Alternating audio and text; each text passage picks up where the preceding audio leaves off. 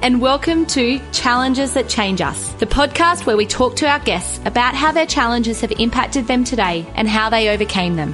Whether you are someone that feels like you are thriving right now, trudging through the mud, or somewhere in between, this podcast is designed to give you practical advice, profound insight into your own experience, and inspire you to embrace your life. My name is Ali Flynn, the co-founder and CEO of Try Altitude Performance, and I will be your host. It's time to buckle up your seatbelts and let's get this ball rolling.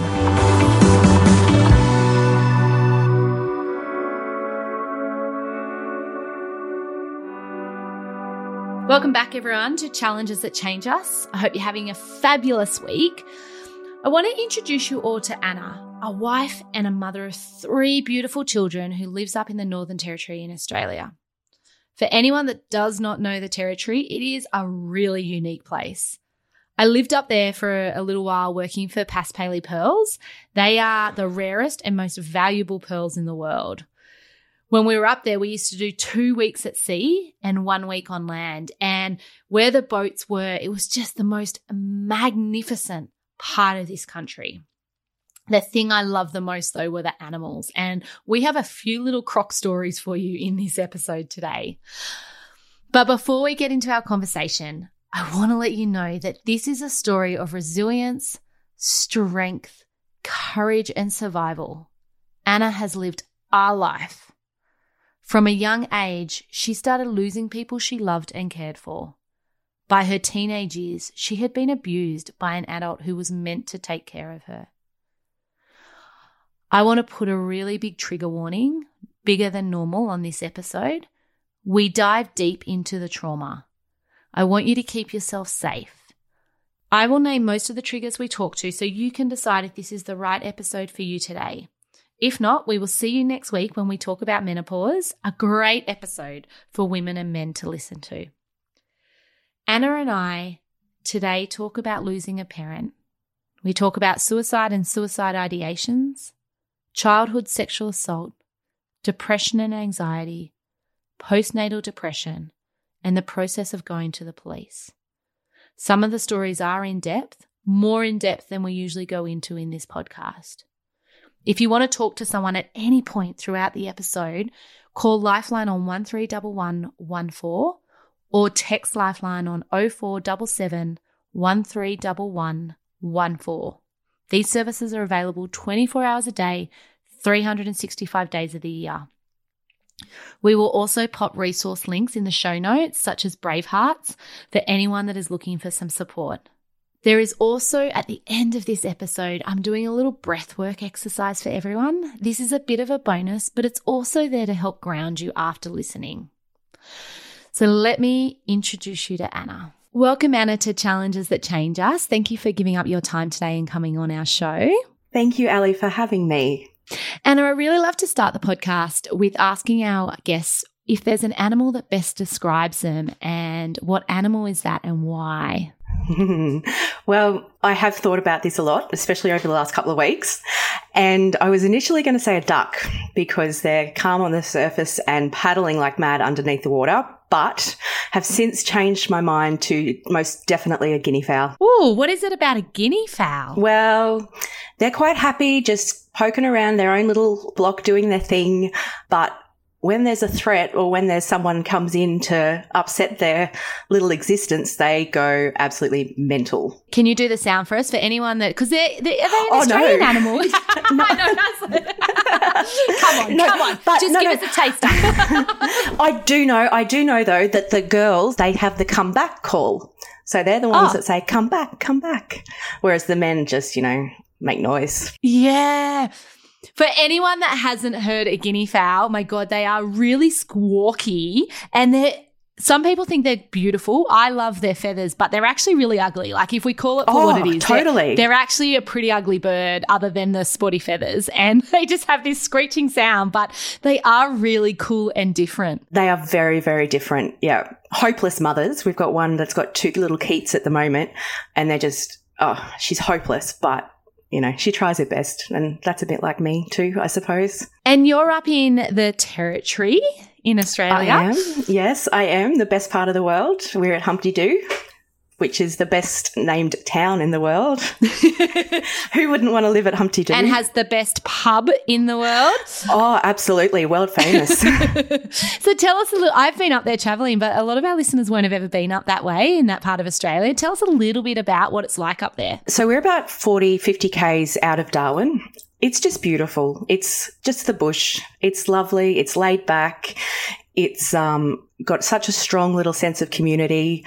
Very hot in the dry season. The build-up, which we're in at the moment and leading into the wet season, is absolutely horrendous, but we love it. What sort of temps are you getting at the moment? It's not too hot. It's probably only about 34, 35, 36 degrees, but humidity sort of sits at about 94 to 95%. And that mid-morning when the dew starts rising, it is just brutal. It's really brutal. Well, you're actually our first guest that we've had on where I've let you keep the aircon on. So for the audience, it's one of my first questions to the guests is like, can you turn your aircon off? But I was like, I'm not going to ask someone up in Darwin at this time of the year to turn their aircon off for my podcast. No, I'm sorry, not negotiable. And there's some pretty crazy animals up there. That's what I love about the territory. The crocodiles, the buffalo, the Mickey bulls. Yeah, it is just, it's completely wild. It's incredible. The crocodiles up here are insane. And for every one that you see, there's like a 10 under the water that you can't see. It's amazing. Yeah. And that's what's so cool about them is how they come up and you don't know they're there, and then all of a sudden there's just a crocodile. Yeah. Yep. It's quite unnerving at times as well. Everyone up here is completely aware that you do not go into any water unless it's chlorinated.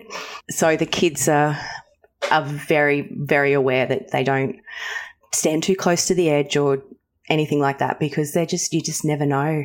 You just never know where they are. I could sit on here and spend the hour talking about the croc stories. Oh, me too. And that is not why we brought you on, as much as I would love, because they are just such a fascinating creature. Oh, they're incredible.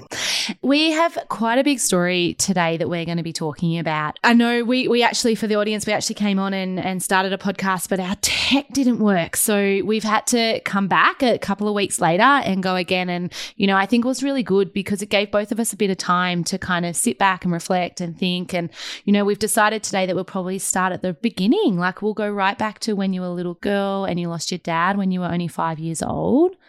Yeah, yep. So I grew up in a little town in southwest Queensland called Mitchell. And it was just a, idyllic little childhood, I suppose. Mum and Dad had a 10-acre block just on the outskirts of town and right on the edge of the Maranoa River. So we were pretty free-range kids. It was a nice little childhood.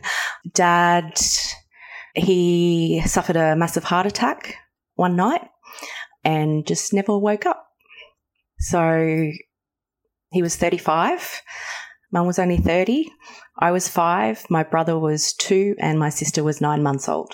Oh, my God. I'm so sorry. Yeah, thank you. That's so young. Yeah, it really was. All of us were really, really young. And it was hard because I still had the memories of Dad. I mean, I was obviously 5. I was 2 days into grade 1 when it happened. Australia Day. So back then, Australia Day wasn't a public holiday. So Mum had my little shirt with the Sydney Harbour on it and all laid out, ready to go. And I remember coming out of my bedroom that morning, and I didn't know what had happened, but the world had seemed to have tilted on its axis. It was just something was out of whack, and a friend was there, had come to pick us kids up to take us away. And my little sister, so they didn't have a car seat in their car, so Emily's sitting on the front seat of the car, and I just remember this little baby. She just kept on toppling over. And then, I came home probably a couple of hours later and my grandfather was there, and I was so excited because I just loved my Hoy. That's what I called him, was Hoy. And I was just, super pumped to see him there. And, Mum told us that Dad died, and that was it. I don't even know how you process that as a 5-year-old walking in the world. It's like, what do those words even mean when you get, like, if even being on a farm and experiencing death within animals, it's not the same as when they say that, you know, someone that you love so dearly and someone so close to you is not going to be coming back anymore. Yeah. Yeah, it was, well, I can't really remember too much about it. Us kids didn't go to the funeral. Mum didn't want us to be there. But I remember the wake was held at our house.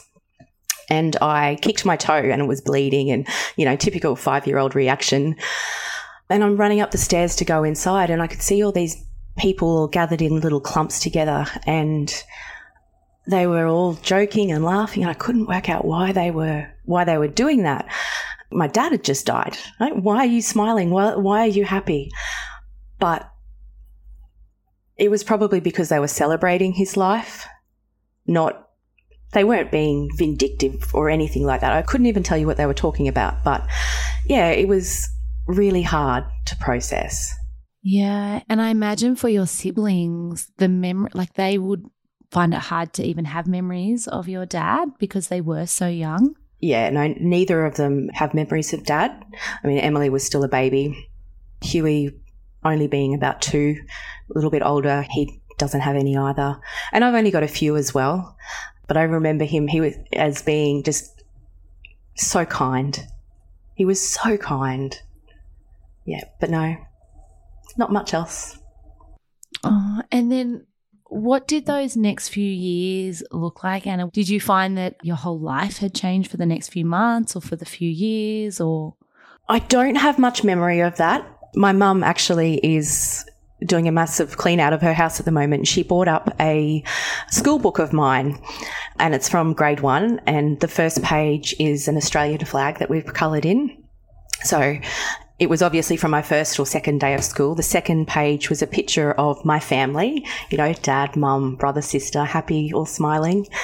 And then the following page was other little drawings that I had done and one of them was a picture of Mum sitting on a chair with my sister on her lap and me standing there with tears running down my face. And the little blurb was, I miss out on all the cuddles.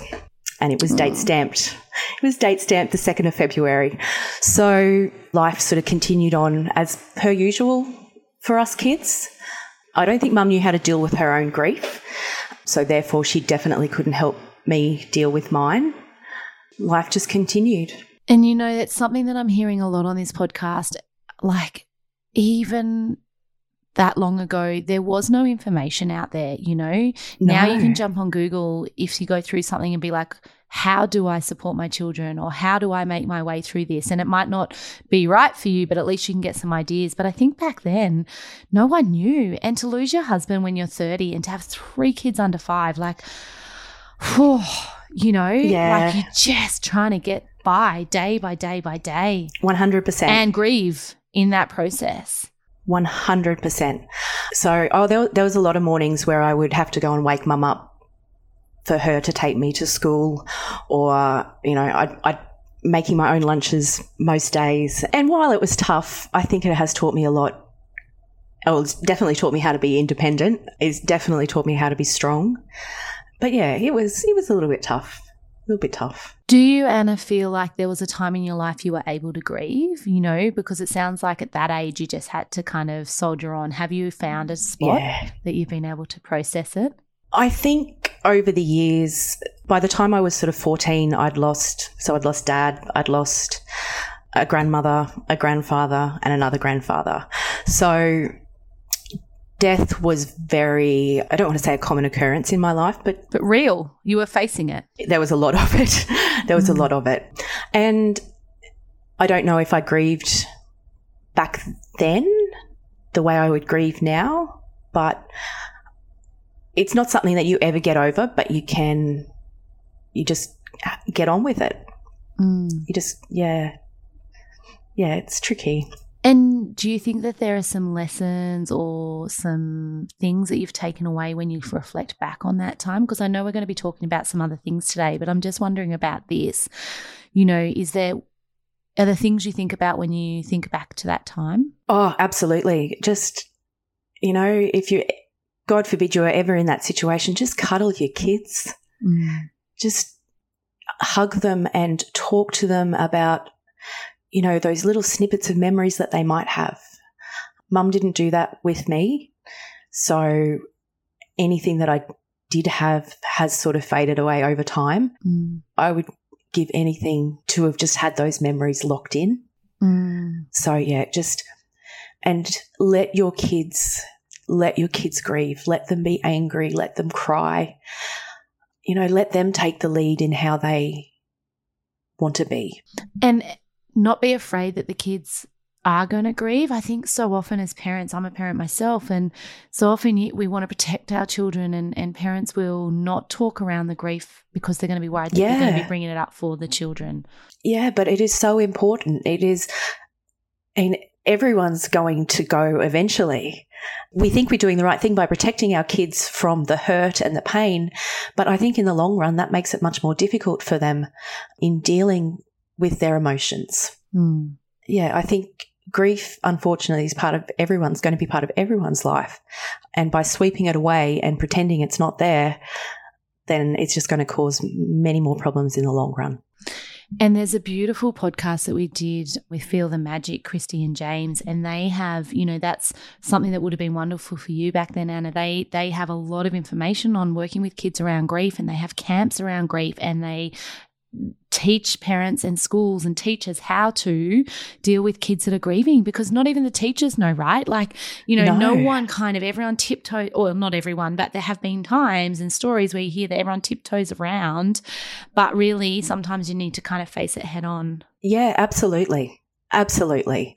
I know Mum sort of tells a story that my brother quite often would go down to Toowoomba to our grandparents and would spend sort of 2 or 3 weeks at a time down there, and would come back and just be an absolute little brat because he'd been allowed to get away with everything, and there'd been no structure, no control, and that made it hard on Mum as well. So it's tricky. It's very tricky. And Anna, what did the next sort of chapter in the next few years look like for you throughout your life? I was very involved at school, so I used to do all the music programs. I used to play the violin and the cello.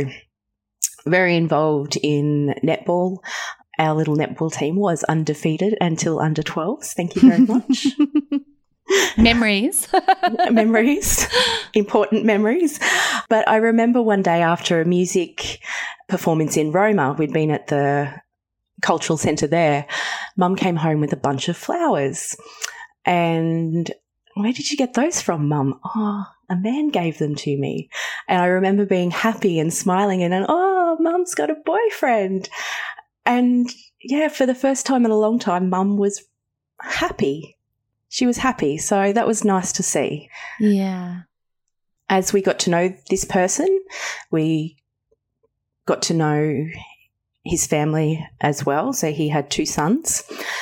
So this person, he moved over to a property just north of Mitchell with his 2 sons, and the relationship with Mum continued, and we were really happy. We were spending weekends riding motorbikes and horses and swimming in the dam, and pretty feral. We got ourselves into a fair bit of mischief, but it was always, you know, harmless and a lot of fun. You know, I was pumped. I had 2 extra almost brothers. You know, we fought like family. We would spend hours and hours playing Spotlight of an evening, and yeah, life was good. When you've spent so much of your formative years losing people in your world, you know, to gain people into your world can feel really amazing. Oh, absolutely. Absolutely. And to see Mum happy was just, it was lovely. It was really good. Yeah. So we spent a lot of time there. We'd quite often be out there, you know, 4 or 5 nights a week, and Mum would be bringing us into school the next morning, or, you know, vice versa. He'd come and stay with us, with the boys. But yeah, it sort of all changed one night. He came into my bedroom and he shut the door. So I probably should preface this by adding that, you know, I'm of the generation where we were told that you give someone a kiss hello or a kiss goodbye, or you hug them, or, you know, there wasn't much, I suppose, autonomy around a child's body to show respect. That's what you were taught. So This one night, he came into my room to say goodnight, which happened quite regularly. However, that night he shut the door, and I immediately knew that that wasn't right. I could hear all the other kids out in the other bedrooms all still, yahooing and carrying on, but he'd shut the door to my room, and he came and sat on my bed. And then he kissed me on the lips. I'm a 10-year-old little girl, same age that my little girl is now, and he stuck his tongue in my mouth. I reacted quite strongly. I pushed him away and, oh, yuck. And with that, he sort of stood up and walked out of the room. My bed sort of was up against the wall, and Mum's bed next door was up against the wall as well. So I was lying awake for hours because I didn't know what had just happened, and I wasn't going to come out of my bedroom because I did not want to see him. And then I could hear them having sex. So it was really gross. Mum didn't know that he'd done that then. But it was just yuck. It made me feel really, really yuck. The next morning after he had left, after I'd had to give him a kiss goodbye on the cheek, I went and I said to Mum what he had done the night before, and she said to me, oh no, he mustn't have meant that. It would have been a mistake. And that was it. So that was it. It was never spoken of again. A while later, so I would have been about 11, we were staying out at his property, and one night he actually came into my bed. He hopped into bed with me and he asked me to do things to him. And I was petrified. I was absolutely terrified. I had no idea what was going on. I had no idea what he wanted me to do. I remember just lying there just wishing that it would all be over. And it was eventually. He got up and he left, and I could hear him washing his hands in the bathroom. The next morning I woke up and I could hear someone in the kitchen, and I was just frozen, absolutely terrified. I did not want to get out of that bed. I didn't know who it was in the kitchen. I didn't know if it was Mum. I didn't know if it was him. But eventually I worked out that no, it must be him. So I went and found Mum, and I hopped in with her. She was still asleep, and I told her again what happened. And we sat through a breakfast, pretending everything that was normal, and then she made some really lame excuse about how we had to leave. So she sort of bundled us all, me, my brother and sister, into the car, and we left. Got home and he rang and he spoke to Mum, and he asked to speak to me, and I refused. And then Mum and I sort of had a bit of a talk about it. I said, Mum, are we going to go to the police? She said, no, we're not going to the police. I said, okay, righto, well, can I have tomorrow off school? Because it was a Sunday morning. No, you must continue on as though nothing has happened. So that was it. That was my life. I had to continue on as though nothing had happened. There was no talk. There was no trying to explain what it was. There was no empathy or sympathy for what I was going through. I mean, it was such a secret. There was nothing. There was nothing. There was nothing. It was a huge secret. Huge secret. It was never to be spoken about. Never to be spoken about. Did you still have contact with him in the family? Yep. So Mum continued a relationship with him, and that relationship continued until I was about 16. But what brought it to a head was when I was 15. It was near the June-July holidays. And I was at home in Mitchell. Mum was in Charleville with my brother. He was playing rep football, and I was at home with family friends. And this one morning, this man rang. He knew I was home with these friends, and he said, oh, look, I'm going to St. George. One of the boys is playing footy. Do you want to come with me? And I was wary, but then he assured me that his other son was going to be there as well. So I thought, yeah, you know what? Why not? I'm going to be safe. I'm going to be fine. I'm not going to be by myself with this person. And your whole life up until now, you've been told to act normal. Yeah. So how are you meant to say no to things that every other child gets to do in life? Yeah, you know? Absolutely. Absolutely.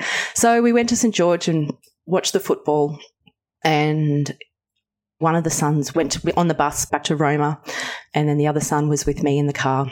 And this man made some really lame excuse about having to go back out to the property because he was working off the station at that time. He was out at the gas fields and he was on his way back out there that afternoon. And, you know, he was 2 or 3 kilometres out of his way to drop me at home, but he insisted that I come with him to his place. That's fine. The other son's still in the car. It's all good. I'm going to be safe. I'm going to be fine. We get back out there and we were literally there for, 10, 15 minutes. It was hardly any time at all. And all of a sudden he was like, okay, it's time to go.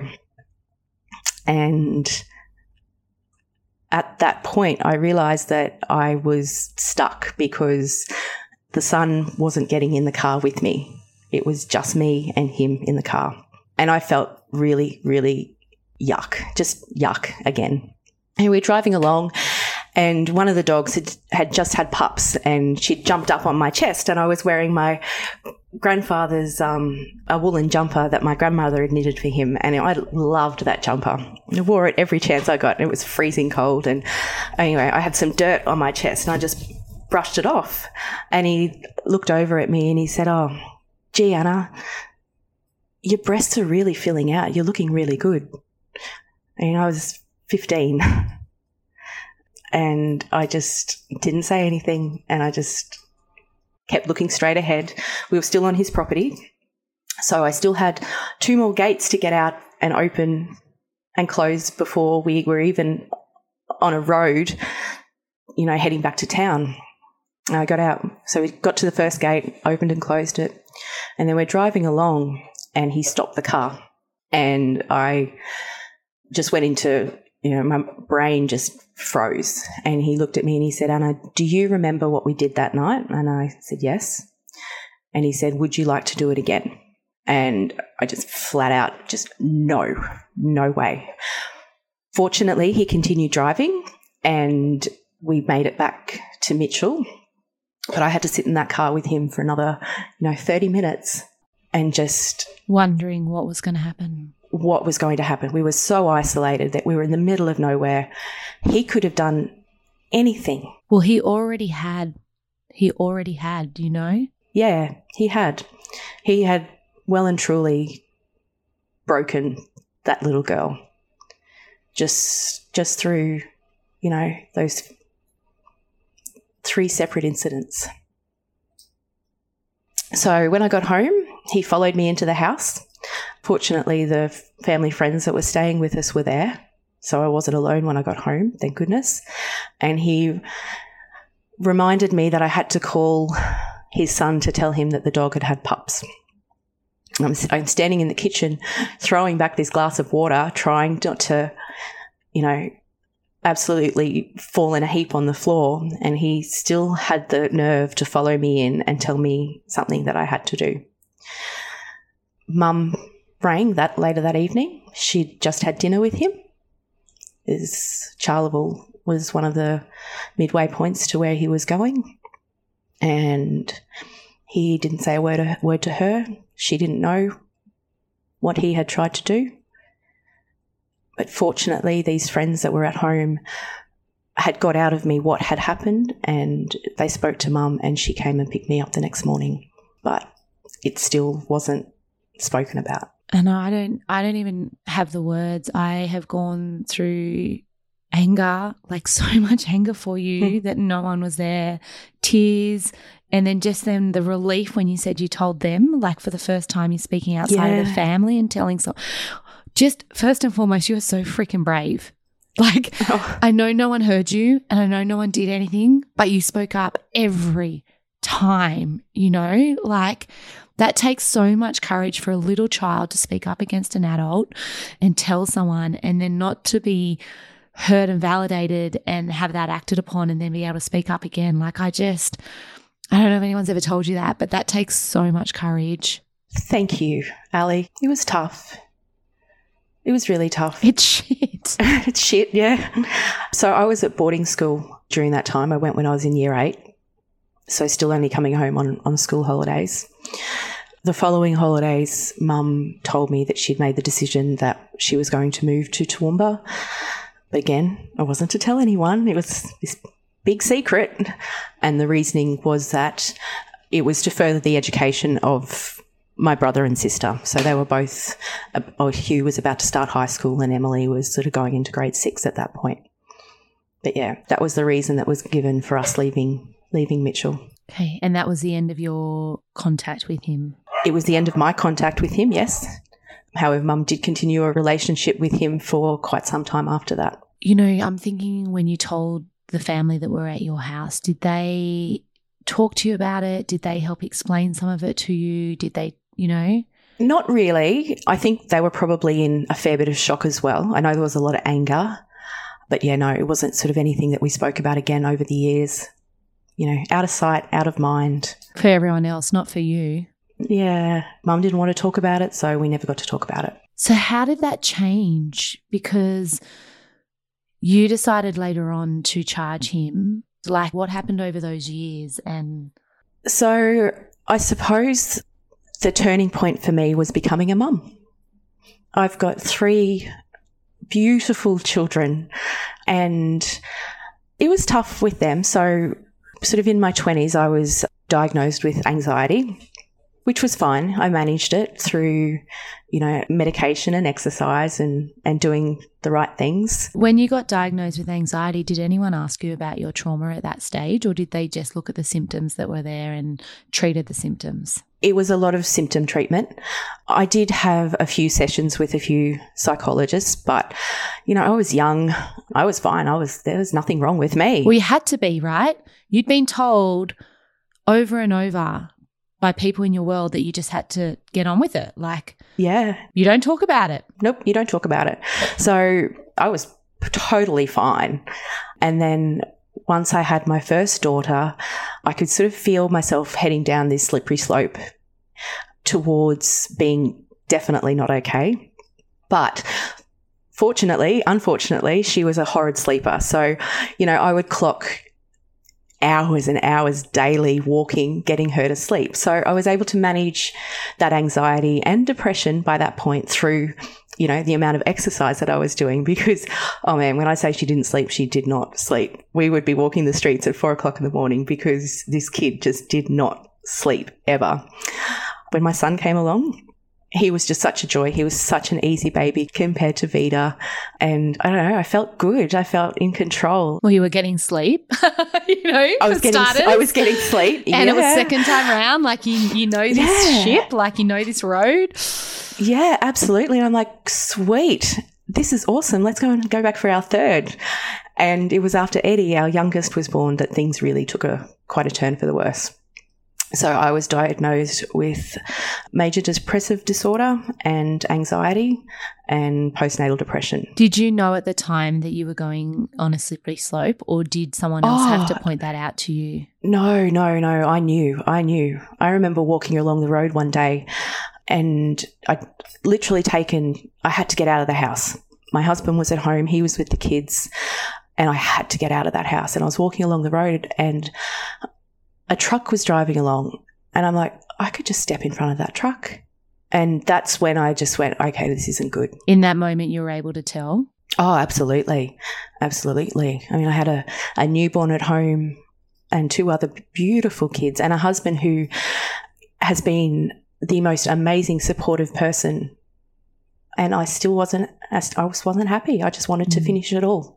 And what did you do once you realised that? Did you get back from the walk and talk to your husband? Did you call someone? So I went and saw my GP and she put me on a mental health plan, which was fantastic. I was put onto antidepressants and I saw a psychologist, and this psychologist was probably the most wonderful person, first psychologist that I had really connected with. It's so important. Oh, it is so important. But it's so hard as well because, these people that need help don't necessarily connect with that person straight away, or, they have to go to 3 or 4 different other people. It's really hard to stand back up and get out there and do it again over and over and over. Yeah. And if you don't know what it's like to have a relationship with someone and at work, you don't know what you're fighting for. Do you know what I mean? Like, if you're going to see and you've seen 2, 3 psychologists and they're not the right ones for you, then what on earth are you going back for? They're all going to be the same, right? That can kind of be how it is. But I love hearing you say that you went to a couple and then you found this one, and it is magical. That therapy relationship, when you get it right, is life-saving. Oh, it is. It is definitely life-saving. Absolutely life-saving. So we were in Cairns at this point, and my husband was offered a job in the Northern Territory. So this is about 5 years ago, and we jumped at the chance. We were so excited. We'd been up here a few times visiting family, and, the Northern Territory just felt like home. It was amazing. So the kids were 5, 3, and Eddie was only 16 months old, but had already come over here to Humpty Doo, and I drove with the kids from Cairns down to Toowoomba and then up to Darwin. What a trip. With 3 kids. Oh, my goodness. On your with own. 3 kids. Pretty much most of the way. Yeah. Did no one warn you about that? Did no one have a conversation with you? No, I was independent. I was strong. I could do this. I got to about Blackall and lost my mind. 3 kids screaming. Yeah, and it was December.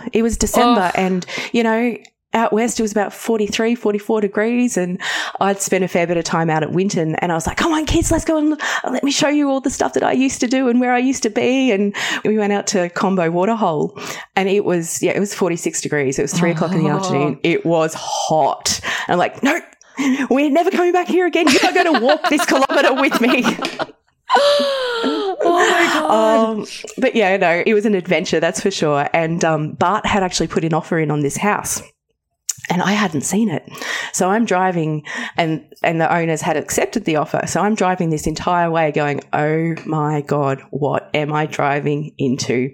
But no, it was magic. It's just perfect. And, a house is a house, but a home, it doesn't matter what your house is, if that makes sense, Yeah. The walls don't define a home, the people and the environment and the tone and the memories and the experiences, that defines a home. Yeah, absolutely. Absolutely. And I do want to ask, Anna, because I know you're going to go on to the next little bit, but I wanted to ask around that postnatal for you, because there will be people out there listening that are experiencing that right now. Did you find that it took a couple of months, or did the medication and the psychologist, did you find it was a couple of weeks? Like, what did that look like for you, that recovery? To be honest, Ali, I don't think I have recovered. Mm-hmm. I think I've gone from, the postnatal depression now to the major depression. I'm on the highest dose of antidepressants that I can possibly take, and believe that I will probably be taking that for the rest of my life. I think that the trauma that I suffered in my younger years have definitely altered the way my brain functions. I don't think I will ever be recovered from the depression, but I know it is possible. I know that, some women they're so strong and so brave, and I know that they're able to get through this. Anna, you are strong and brave. Oh, yeah, but I'm still in it. You are that woman. No, you are strong and brave. You spoke out.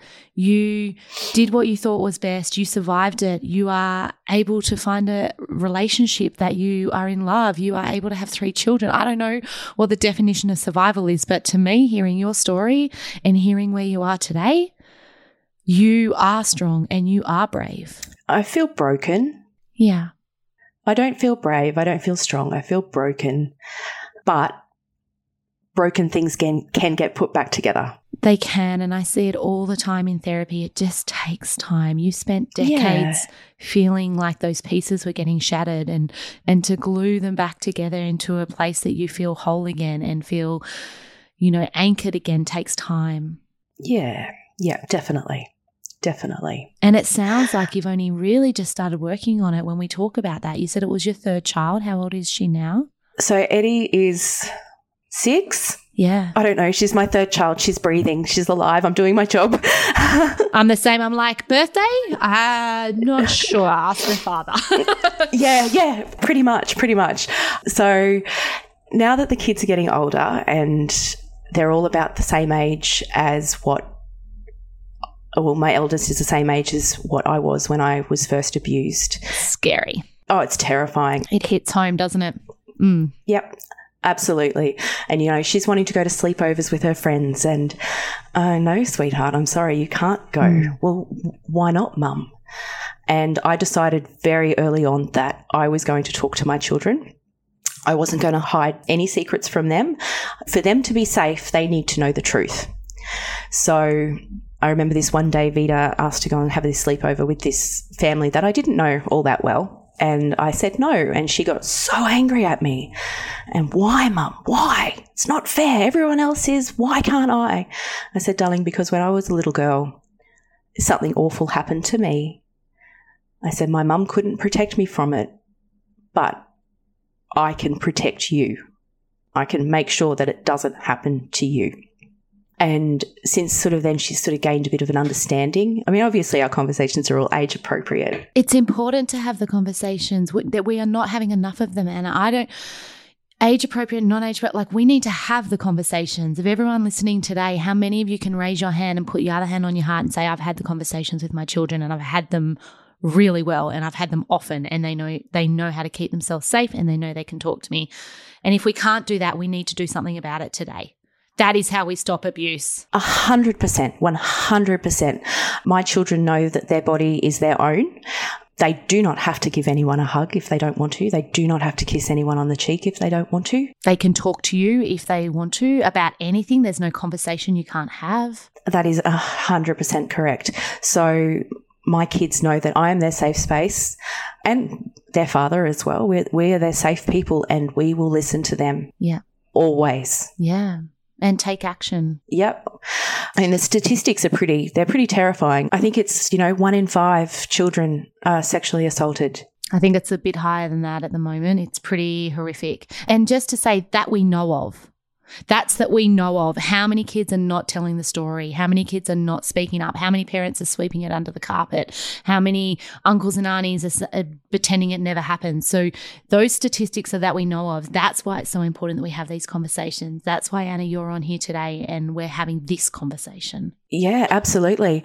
And I honestly cannot put into words how important it is that these children are listened to. Mm. If they are made feel uncomfortable in any situation, you listen to that child and you take on board what they say and you help them process it. And if that means making yourself feel uncomfortable because you have to call someone out on their really shitty behaviour, illegal behaviour, and go to the police, then you know what? Suck it up and do it. Because if you don't, you're creating a lifetime of trauma, a lifetime of recovery, a lifetime of anxiety and depression. And like we're talking about, when your kids get to the age that you're abused, it brings it all back up again. You can relive it.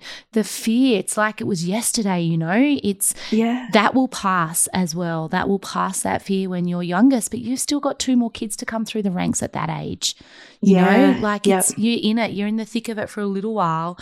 And yeah, I mean, I absolutely am an advocate for having conversations with your children, having conversations with your friends, having conversations with your family. Like, have it as an open conversation about this at the table. Yep. If you can't talk adult to adult, how do you talk adult to child? Exactly. Because these little kids are our future, and if they aren't treated like the little people that they are, I mean, yes, they're children, but they are still people. They're still humans. They still have their feelings are valid. Their emotions are valid. And they're still being abused. That's what the part I don't get. Like, they're still experiencing assault. So yes, they might be little people, but we know they're experiencing assault at a really young age. So we have a choice to make. There's a choice. Do we skill them up and educate them and give them the tools and strategies that they need in that moment to get out or to have the conversation? Or do we just just hope and pray that our child's never going to be in that situation. Oh, you God, know? no. Well, I know what I'm doing. Yeah. And I will continue to do it every single day until they are safe. And then I will have it with my grandchildren. Absolutely. Absolutely. And Anna, I know that this isn't the end of the story. Like, there's still so much more to this we've still story. got a lot to go, haven't we? Yeah, we do. So do you want to tell us what happened? So now you said that you started to feel like you were sliding after you had your 3 children, and completely understandable, can I just say? Like, hearing your story, I know you feel broken, but I was thinking as you said that, your daughter is at the age that you were. And when we tell this next part of the story, you're still in it. Like, you are in it. Like, do you want to tell us about what's happened? Yeah. So in June last year, I returned to work. So first time back at full-time work after having my babies. So I was 10 years out of the workforce, almost, thereabouts. And that was a lifesaver for me because I was able to get out of my head. I had something else to focus on and was able to get a little bit of confidence back. I wasn't just mum. I was a valued part of the team that I was part of at work, and, starting to feel really, really good, but the depression was still there. And I don't know. I don't know how you feel good but feel so awful as well. But it happens. Still quite suicidal. I wished my kids could grow up the way I grew up, with, shooting guns and slug guns, but I can't have a gun in my house. Could never have a gun in my house because I do know what I would have done if there was one there. And it got to a point last year where I was just broken. So on the outside, I was happy and enjoying my job and successful and managing the household and husband and kids, and it all was good. But in the inside, I was just shattered. And we had my mum and some other family members visiting. And this one night, I just lost my mind at her. I was just so angry at mum. I'd asked her something and it was completely, insignificant or unrelated, and she didn't give me the answer that I wanted. And we ended up having this full-on confrontation about what had happened when I was a little girl down in the chook pen. And it was confronting. I said a lot of horrific things to mum, and mum said a lot of nasty things to me as well. And I just kept asking her, why? Why did you let that happen? Why, mum? Why? I need to know why. And all she could sort of say to me was, I fucked up. I said, yes, but why? And she said that she was just so terrified of being alone that she stayed with him. So I could feel my resentment build toward her. I was so angry. But she decided that no, well, this time I'm going to support you, Anna, and what are we going to do? I said, well, I don't know what to do, Mum. I don't know what to do. I said, I can't talk to anyone else anymore. I'm all talked out. I can't go and see another psychologist. Up here in the Northern Territory, to actually get a doctor's appointment, to get to that next step, to get to the third step, is bloody hard, you know. I mean, it's tough everywhere. It is really tough everywhere, but it is very hard up here. It's tough in the cities where we have 100 psychs or counsellors, let alone where you've only got one, or you might not even have one, you know. It's yeah. Oh, the shortfall. Oh, that's a whole other conversation that we could have probably. Conversation. Yeah. You know, you were saying about your mum and how she's stepping up to the plate now to do something, even though it does feel a little late, and it also you're like, well, I'm all talked out, you know. So what are the options? Yeah. So I told her that she needed to find out what we had to do. So when she went home, she went and saw a solicitor, and he advised her as best as he could about our avenues of what we could do to have this person, you know, charged, hopefully brought to justice. He recommended that we go through Bravehearts. Which is a foundation. Bravehearts, for anyone that's listening that has experienced any kind of sexual assault, look up Bravehearts. They've got so many resources, counsellors, support. They're amazing. Oh, incredible. So I was able to submit my story through Bravehearts, and they were able to pass it on to the police. I didn't want to go to the police here in the Northern Territory because the Territory is my safe place. I had to be a little bit removed from what was going to happen. So I eventually got a phone call from a detective in Roma, and we started the process of investigating my allegations. I gave all my statements. Mum gave a statement. You know, the one or two people she told gave statements. And over about 12 months, we built our case up, and, you know, the end was so close. I was, you know, so excited. And we eventually, he was charged. In August this year, he was charged with 2 counts of indecent dealings of a child under 16. And that was the most extraordinary day of my life. I felt seen. I felt validated. I felt alive. I was happy. We had ice cream for dinner with the kids to celebrate. The next day was a bit of a blur. I was still on a high. And then the following day, a Saturday, I was with a friend. I looked at my phone as I hopped back into the car. I had my kids with me, but my husband was out fishing, I think. So we were in town catching up with this friend, and I had 3 missed calls from my brother. And I rang him. I was in the car on speakerphone, and he just said, "Anna, he killed himself."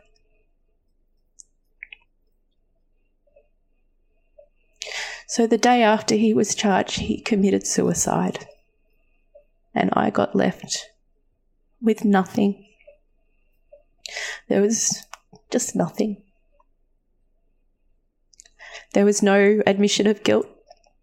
So when the police were there charging him, he denied everything. However, he could remember specific details about the days around the incidents. And, you know, you don't remember stuff like that. If it was just a normal Saturday night or a normal Sunday morning, you don't remember anything about it. But he could remember certain things and details. He didn't leave a note. He left nothing. So almost 30 years of heartache and pain for absolutely nothing. I know it feels like that, Anna, but they heard you. Yeah, they did. And your mum spoke up for the first time, and the people she told spoke up. Yeah. Yeah. It's so shit though. Like when you were saying that again, that anger just boils up, doesn't it? It's just like... Yep. And then just to have absolutely everything taken away was just... A lot of people said to me, "But Anna, you didn't want to go through the court system. You didn't want to have to deal with that." But I was so ready. I was so ready to do that. And nothing. There's nothing anyone can say. You know, we can say he can't hurt you, he can't hurt anyone anymore, but you chose that fight so that you could see it through to the end, and to feel like it being cut short just feels like you've been ripped off, right? Like you don't get to have your day in court. You don't get to have your day on the stand and say, "Fuck you. This is what happened, and this is what's happened since, and this is not okay. Your behaviour was not okay." No, so not only has he, you know, taken that away from me, but, you know, what about his family as well? They didn't know what sort of person he was. They didn't know that he had done these things. It's not just my life. It's a lot of people's lives that have just been destroyed once again. Yeah. And Anna, you mentioned to me before we came on this interview about your mum and about the process around your feelings towards your mum, and, you know, it might be good for us to have a bit of a conversation about how that's changed, shifted, moulded, and where you're at with that now. I love my mum dearly. I mean, she's all I've got parent-wise. I mean, I've got wonderful, wonderful people in my life, but she's still my mum. And over time, especially over the last sort of 5 years or so, with having my own children, my resentment towards her has grown. And I look at my kids and think, how could any mother let that happen and let it continually happen? So, yeah, our relationship has always been quite good, but I've always had this simmering of resentment and anger towards her. Unfortunately, Mum has supported other people who have done the same sort of thing as what was done to me. The circumstances were different, but, you know, they were still convicted of child sex offences, and Mum continually was able to support that person. And I just was getting angrier and angrier and angrier. And it sort of came to a head a few weeks ago, and I just decided I could not have this person in my life anymore.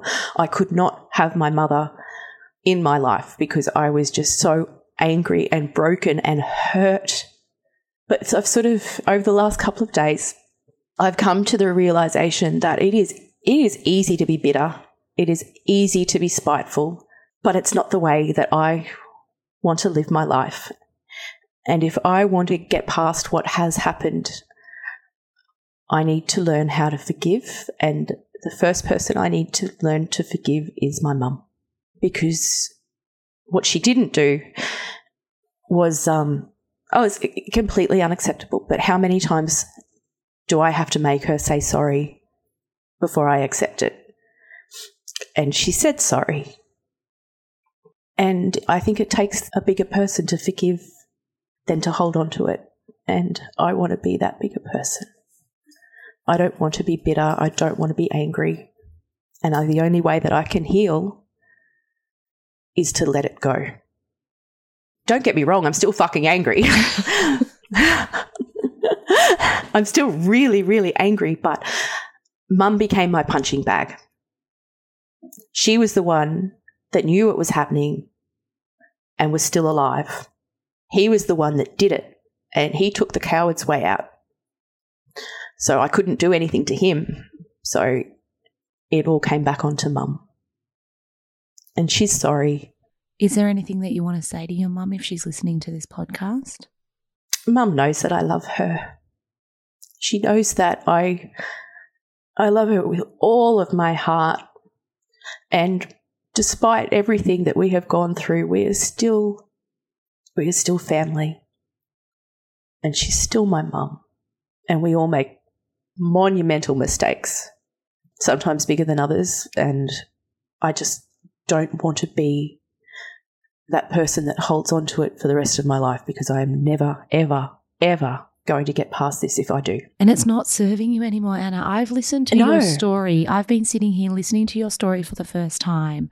And I know for you, and you talked about feeling like you're broken, but I'm seeing you flourishing. Like, it doesn't feel like that right now, but let me tell you, as an observer, you're like a seed that's come out of the ground, and you're a little shoot, and you're about to grow into this massive tree. You have done the work. I can't say that to you enough. You have walked the mile. You have shown so much courage, and you have taken so much action, and you have stood up, and you have just told the world your story, and everyone that's listening is a witness to your experience, and this is your moment to shine.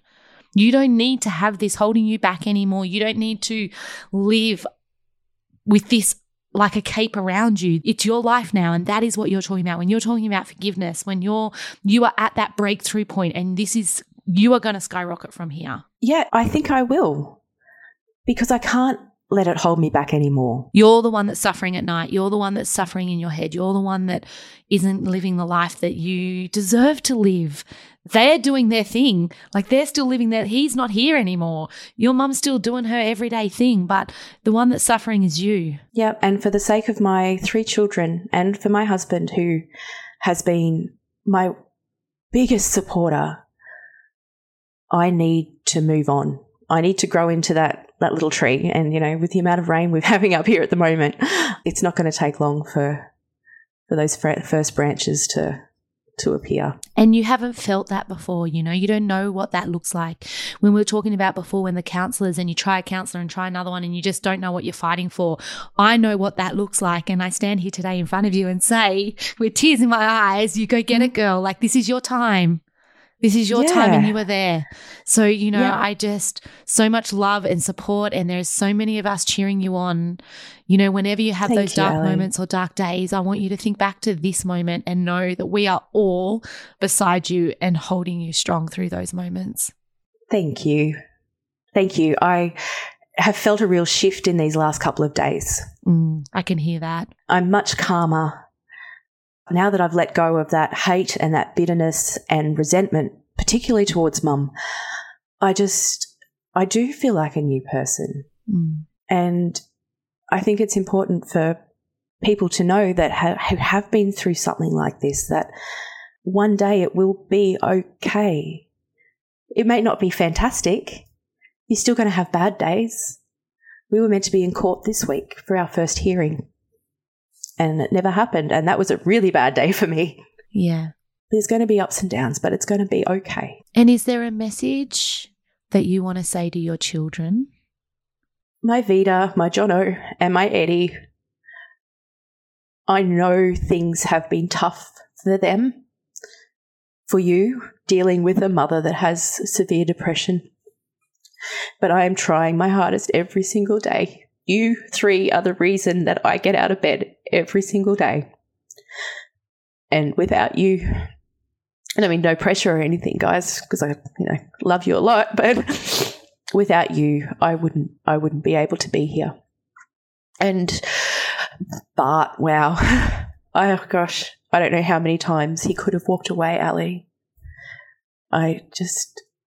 Anyone who lives with a mental illness, it's like being in a ship with 20-meter waves. It's up and down and round, and it's just an absolute roller coaster.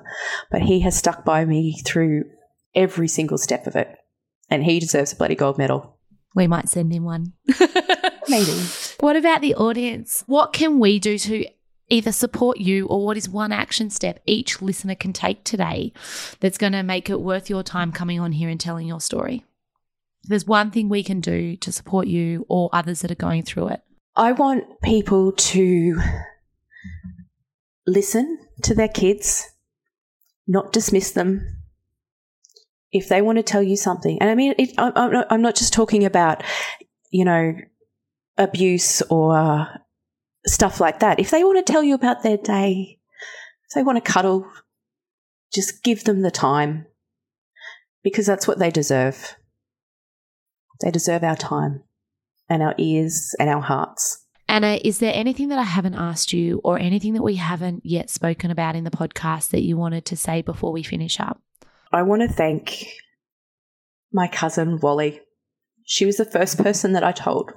We were 15 and that's 16. Wally's a year older than me, and we were sitting outside of the boarding house at school. And she was the first person that I told what had happened to me, and she has been there for me every step of the way. She's a bloody legend. She is incredible. She held my secret because I swore her to secrecy as well. She held my secret for as long as I did, and has never once judged or questioned or made me feel like it was my fault. She's just the best. Everyone needs a Wally. We all need a Wally. Wally's the best. And Anna, I love to finish the podcast with asking, is there someone or something or an event that's happened in your world lately that has truly made you belly laugh? Oh my goodness. So not so much of a belly laugh, but it has shown me that I do have some strength in there somewhere. So I grew up absolutely terrified of snakes, dangerously terrified of snakes. And, we live in the Northern Territory now, lots of snakes. And I was taking some groceries into the house this week, and I opened the glass sliding door and I felt something plop on my head. And I looked down and it was a snake. It was... Oh my God. Oh my God. It was a snake. It was a little baby python-y thing, but it was a snake. Did you scream? No. I don't know what's happened to me. Old Anna would have absolutely lost her mind. But this Anna, she bent down and picked it up. What? I know. Carried it out into the bush. Oh my God. Anna, you have arrived, girl. This is a different Anna. I was like, Who am I? I must admit, I was very, very proud of myself for being so brave. Oh, no way, mate. No way. You are on your own with carrying out the baby pythons. Yeah. So that was pretty massive for me, to be honest. For anyone other than a snake catcher. Anna, thank you so much for coming on today. What an hour we have had having conversations. I hope that people take away as much as I did listening to your story. We've spoken about it, but the courage, the inspiration, the honesty. For those that don't know, standing up publicly and telling your story and having the world witness your experience is massive. So thank you so much for coming on. Thank you, Ali. And the only way that we're ever going to stop this child sexual abuse is to talk about it. And if my story can help one person and one child, then I'll be happy with that. So thank you. I don't know about you, but I rode each and every one of those emotions that Anna described today. The anger, the frustration, the fear, the sadness, the grief. When I was listening to a story, I just kept thinking, what an incredible woman that stands before me here today. I wish Anna could see her own strengths and her own grit. Today, we discuss the trauma in detail, and there are many parts of that story that could trigger you personally. I want you to take a moment to think about how you'll ground and anchor yourself after listening to this episode. Does that look like going for a walk, a bath, perhaps debriefing with a friend? Maybe you need to send a message, maybe pop it in Challenges That Changes Facebook group to Anna, or DM me and I can pass it on to her. It might be calling Lifeline on 131114.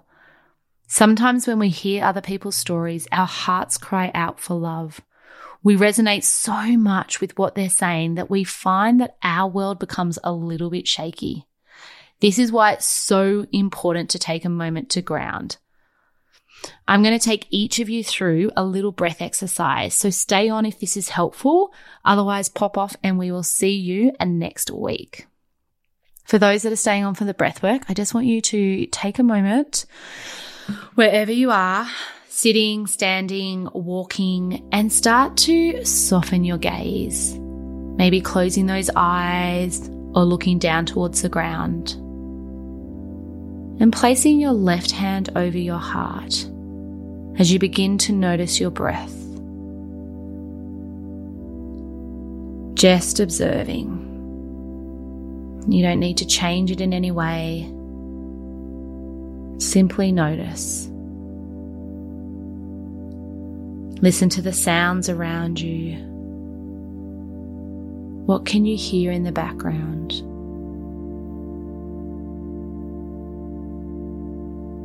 As you start to become more aware of your breath, I invite you to allow the exhale to lengthen. As you take a few more deep breaths just like this, in and out.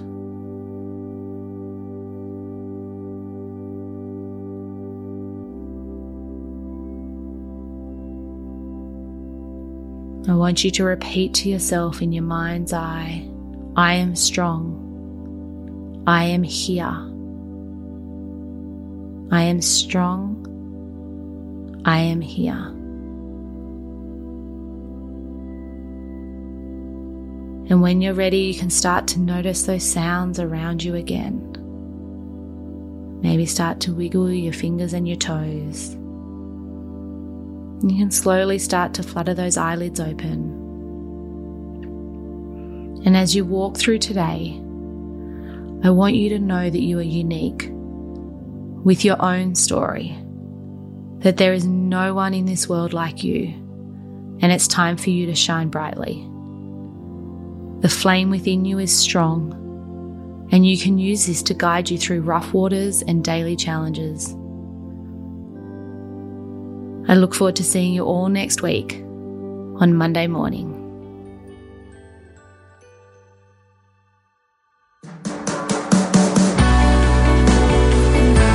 Thank you everyone for listening and taking the time out of your day. I believe we can learn so much from connecting with other people's experiences and stories. I hope you've gained some strategies and insight from today's episode. You can gain more by joining our Facebook group, Challenges That Change Us, or next week we will return with another episode.